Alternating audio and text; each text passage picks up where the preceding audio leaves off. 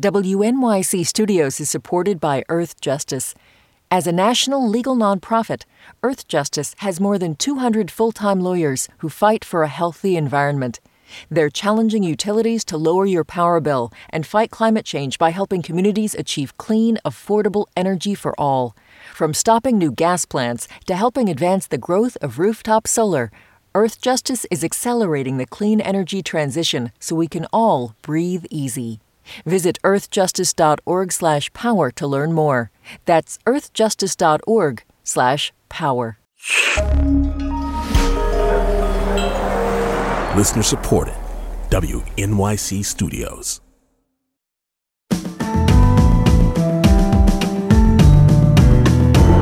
From WNYC Studios, I'm Brian Lehrer. This is my daily politics podcast. It's Wednesday, November 8th. We'll take a look at how abortion rights fared on election night and how abortion access is faring in America post-Dobbs. Republican-led Ohio voted to enshrine abortion rights, as you probably heard on the news by now, into the state constitution. And in Virginia, where Republicans pushed to outlaw most abortions after 15 weeks of pregnancy, Democrats took control of the state legislature. Very interesting result from Virginia that we'll talk about. Also, in Ruby Red, Kentucky, voters reelected a Democratic governor who attacked his Republican opponent for supporting the state's near-total abortion ban. So we'll talk about whether these election results might be a bellwether for 2024, and we'll talk about the findings of the first full-year census of U.S. abortion providers, the Society of Family Planning's We Count project, which found that despite the Dobbs decision, the total number of legal abortions in the country increased slightly. Shefali Luthra is with us. She is a healthcare reporter at the 19th, a nonprofit newsroom covering gender and equity. Shefali, always good to have you. Welcome back to WNYC. Thank you so much for having me. Let's start in Ohio, though we probably don't have to linger there too much because people have been hearing this in the news last night and this morning. But an interesting detail, 18 Ohio counties backed Trump in 2020 and voted in favor of abortion rights yesterday. Does that paint the clearest picture that Republicans running for office have to deal with this issue maybe in a different way? It certainly seems that way. We know that the Republican stance on abortion is incredibly unpopular, and it is unpopular across the board. Voters don't support abortion bans. They also largely don't trust Republicans on the issue. That's true even in polling that is unfavorable to Joe Biden. This is just not a winning issue for them. They haven't found a stance where they can really convince voters that their priorities will be taken care of. And I think what's really revealing about Ohio is that this was the first time that a conservative-leaning state voted to affirmatively protect abortion rights as opposed to simply rejecting restrictions. And it certainly raises questions for moving forward. How will these kinds of measures potentially fare in other states where the politics are more complicated, say Florida or Missouri or Arizona, where there are efforts underway to get abortion rights protections on the 2024 ballot? Yeah, and Ohio was the only state this year that had an abortion rights referendum. I wonder if you have a take on why the abortion rights proponents didn't wait until next year, as they are in other states. I'm guessing that they're targeting many of these referenda in swing states, assuming that they're going to do well and that they're going to bring out more Democratic voters, so they get sort of at least potentially a twofer there by putting an abortion rights referendum on the ballot in a congressional election year. But they didn't do that in Ohio. Do you know why? I think it's still early to understand exactly what happened. We do know that often off-year elections favor really high engagement voters, people who are just, more excited to vote, care more about the political process. So it wouldn't be surprising if what we saw could have played into that, right? The idea that people turned out because they are engaged and know about abortion and care about the issue. But I think the other thing to consider is that there's a real practical implementation factor as well, which is that the Ohio State Supreme Court was deciding whether to let the state's 6-week abortion ban take effect. And the fact that this amendment has passed right? It staves that off. It means that the 6-week ban that was in effect for a couple of months cannot be enforced again because it is no longer constitutional. And I think we can't ignore that element of this as well. You said Arizona and you said more complicated. Do you think an abortion rights referendum in that very important swing state next year is going to be a more complicated proposition than we've seen in Ohio and elsewhere? I think it's really early to know because we don't know yet if that measure will make it onto the ballot. We don't know what the funding looks like. This was a very expensive race in Ohio. Every abortion rights measure that has passed through the ballot has been very expensive. And I think there are questions that we need to monitor and be asking about how many resources go into this and the sense of urgency that voters have in Arizona, because in every state, abortion bans are unpopular, but every state's politics are also slightly different in terms of how much voters prioritize the issue. Virginia in yesterday's elections, I find this one really interesting and maybe the most interesting. For people who don't know, Governor Glenn Youngkin, Republican, not up for re-election himself, has been proposing a 15-week abortion ban. In Virginia, one house of the legislature was controlled by Democrats, the other by Republicans. He was hoping to flip the Democratic House to red, and then he could get this 15-week abortion ban through. Well, the opposite happened. The House that was Republican flipped to Democrat, and people say it was largely because of this issue. Is that how you see it? I think that is the reading that makes the most sense. This was a defining issue for the campaign.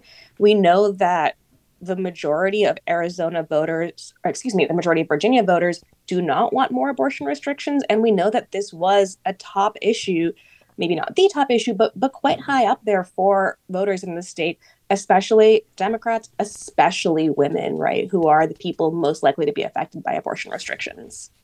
And I think my impulse is to think that this is even more important than just a yes or no, because Youngkin was positioning this as sort of a consensus or moderate position on abortion rights and trying to portray the Democrats as the extremists for wanting more than 15 weeks of access. I could see a scenario where if the Republicans did take the House, the other House in Virginia, and this got through, that next year Republicans might be running in a lot of places on a 15-week ban as, hey, look, you still get abortion rights in the first trimester plus a few weeks.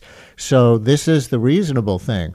Now, of course, abortion rights advocates would hate that, and they don't really see it as a compromise. But it seems like this was a potentially, major political thrust by the Republicans, and it's dead in the water.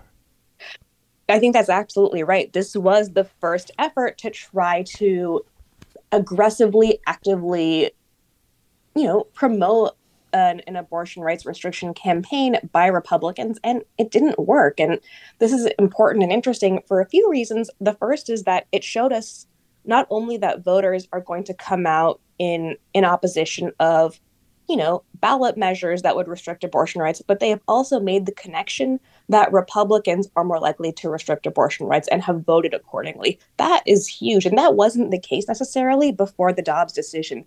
I think what it also shows us is that, to your point, this was framed as the compromise position. And, there can be discussion over whether that is in fact a moderate approach, because as we know, there's no medical reason for a 15-week ban. But we do know that largely those poll better. And yet, all the same, voters did not come out in favor of lawmakers who would support a 15-week ban. And that really speaks to how little they trust the GOP when it comes to abortion.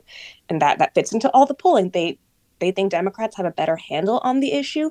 They do not believe that Republicans would stay at 15 weeks even if that is what they campaigned on. And to their credit, there is some evidence that Republicans often don't stay at 15 weeks, right? We can look at Florida, where last year a 15-week ban was passed and took effect. And then this year, Republicans came back and passed a 6-week prohibition. Let me start down our other lane here with you, Shefali. This interesting news that research from the Guttmacher Institute, which studies abortion in various ways and is affiliated with Planned Parenthood, showed that legal abortions increased in the United States in the first 6 months of 2023 compared to before Dobbs was decided and upended access to abortion nationwide. And of course, all these states put in all these bans. How could that be? This is a really interesting question. And to build on that, Guttmacher is not the only organization that found this, slight increase in abortions. We also got a similar analysis from the Society for Family Planning. But I think a few important factors have to be considered in here. One is that people are really undergoing tremendous lengths to travel out of state for care. We are seeing, countless Texans going to New Mexico, going to Florida, going to Kansas to access abortion. We are also seeing that is a really expensive and often prohibitive journey. And wait times at clinics and destination states have grown longer. People's abortions are happening later. They are more expensive. We also know that before Dobbs, the number of abortions had actually been going up in America. And so it's really hard for us to come out of this and say, would they have gone up even more if not for these abortion bans? But I think one of the most important things for us to keep in mind is that this is still early days in a lot of ways. Those data sets don't take into account the implications of North Carolina's 12-week ban, which took effect this summer and added other new restrictions as well that made a critical destination state much harder to leverage as a point for care. They don't take into effect what happens if Florida's 6-week ban does take effect, and that's still, being litigated in the courts, but that would have a significant impact as well because Florida is one of the major access points for abortion in the South. And I think we also need to keep in mind that there are other data sets that are starting to show implications for abortion bans that aren't surprising, but are also, from a health standpoint, quite concerning. We've seen the rate of births in Texas go up since that 6-week ban took effect, even before Roe was overturned. And we've also seen infant mortality increase. And that a lot of researchers do link to abortion bans because people cannot terminate pregnancies that have medical complications. And that's a real concern that we will see continue to play out in the coming years. Now I think Elizabeth in Brooklyn is ready to go. Elizabeth, you still there? Yeah, what I wanted to say, although I was happy about the referendum in Ohio passing, and of course I'm very much in favor of abortion being legal, what worries me is that if many states do, make it a constitutional right that abortion is absolutely legal, it will stop being an issue in elections. And if people feel confident that, abortions have been made legal in their state, that may no longer influence them when they go to vote. Elizabeth, thank you very much. Yeah, that's a political calculation that I guess the Democratic Party has to make, right, Shefali? And I think there are interesting questions in there. One thing I was watching for in Virginia last night was, would the fact that voters haven't necessarily had to perceive an existential threat to abortion rights, abortion is illegal up to viability there, make them less likely to turn out on the issue? And so far that didn't happen. I think to Elizabeth's point, though, another factor to consider is every year we get further and further out from the Dobbs decision. Potentially the news cycle moves on. How does this stay an important issue for voters? How does it maintain salience? Because the implications of bans aren't going away. By the way, here's a text message from a listener on that Virginia proposal. Listener says 15 weeks is before most fetal abnormalities are discovered. So some before that, it depends on the test, right? And so some can be detected before, some I think it does take after 15 weeks, but it's a very relevant thing to point out if 15 weeks was going to be the cutoff. It absolutely is. And I mean, beyond fetal abnormalities, we also know that other medical complications in pregnancy can occur after 15 weeks that require termination. The very famous one is having someone's water break before the fetus is viable, right? Which, if not, treated by termination, can be life-threatening, but can be considered outlawed if you have a 15-week ban in effect. And you can talk about medical exceptions, but what we have heard over and over again from physicians on the ground is that medical exceptions are just incredibly hard to navigate in real time, especially because if a court decides that you're wrong, the risk is jail time. As we talk about abortion rights as an issue in yesterday's election and going forward, and about these findings that the number of abortions actually increased slightly after the Dobbs decision nationwide, to what you were just describing about how a woman risks imprisonment if she has an abortion on the wrong side of a deadline line, depending on the state. Earlier this month, an Idaho woman and her son were charged with kidnapping after prosecutors say they took the son's minor girlfriend out of state to get an abortion. Police used the girl's cell phone data to confirm that the trio traveled to Oregon in May to obtain the abortion. Despite the string of abortion rights victories in yesterday's election, this is still going to be the reality for many people across the country, right? I would be very cautious about extrapolating too much from the Idaho case in particular, especially because the charges levied weren't actually through any abortion restrictions, but through kidnapping laws that exist. And it seems like there are some specific details in that case that make it very particular. But I think, to your point, it is very clear that Republicans and Republicans who oppose abortion are quite concerned about people traveling out of state to access care.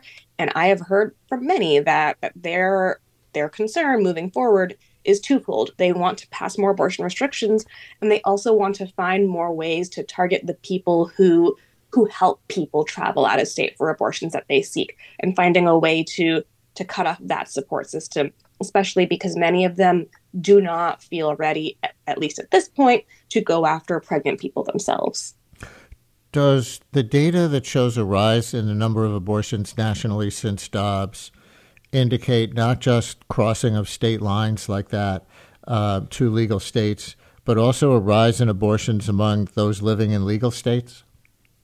That, I think it's not really easy for us to tease out because we don't have a ton of data about where people live when they get those abortions.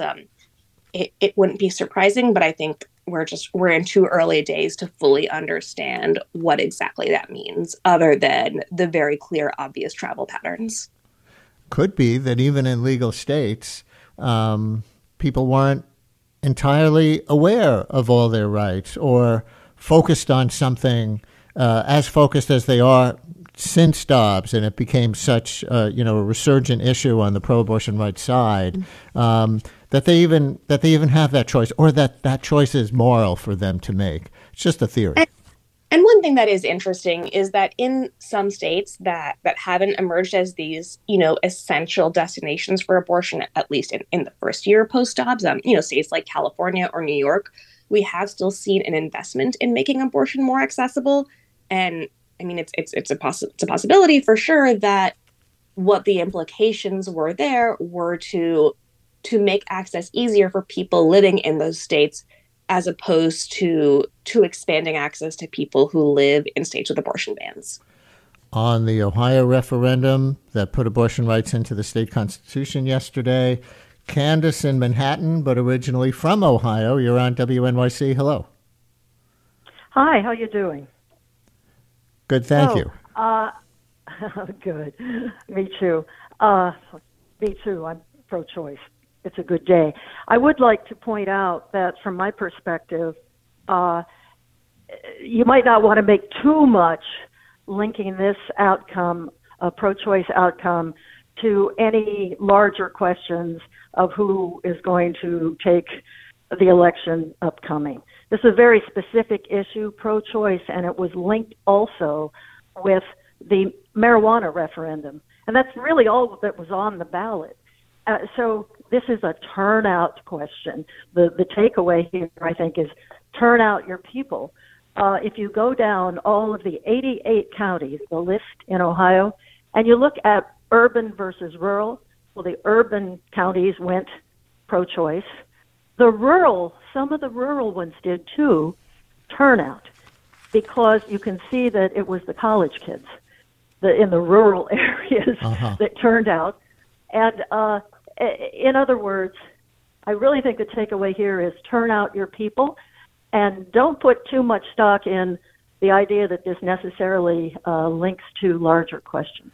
Candace, thank you. Although I think we did see, Shefali, that in 2022, in the congressional elections, abortion rights emerged as a major reason why there wasn't as much of a red wave as a lot of people predicted. But it's in play as to whether it will be a defining issue next year. The New York Times Siena College poll that's getting so much attention this week found that one of the reasons Trump is leading against a hypothetical matchup against Biden in a lot of swing states is that people may be for abortion rights, but it's not what they think is up in the election is at stake, as opposed to economic issues where they may favor Trump. So that's a big political question going forward for next year, right? Is for the Democrats to make it salient. I think that's a really important point. We saw not one, but two pretty bad polls for Joe Biden in the past few days, right? There was the New York Times one and also a CNN poll that also showed Trump ahead of him. And obviously, we know from the data that voters trust Democrats more on abortion. And we do know that in the immediate post-Dobbs fervor, they put abortion as a higher priority issue than they had in years past. And we know that they did that in Virginia last night. But whether that happens again in a year and whether that is enough to overcome Joe Biden's, low approval ratings is I think a question we will be monitoring and interrogating over the coming year. Shefali Luthra, a healthcare reporter at the 19th, a nonprofit newsroom covering gender and equity. We always appreciate when you come on, Shefali. Thank you so much. Thank you for having me.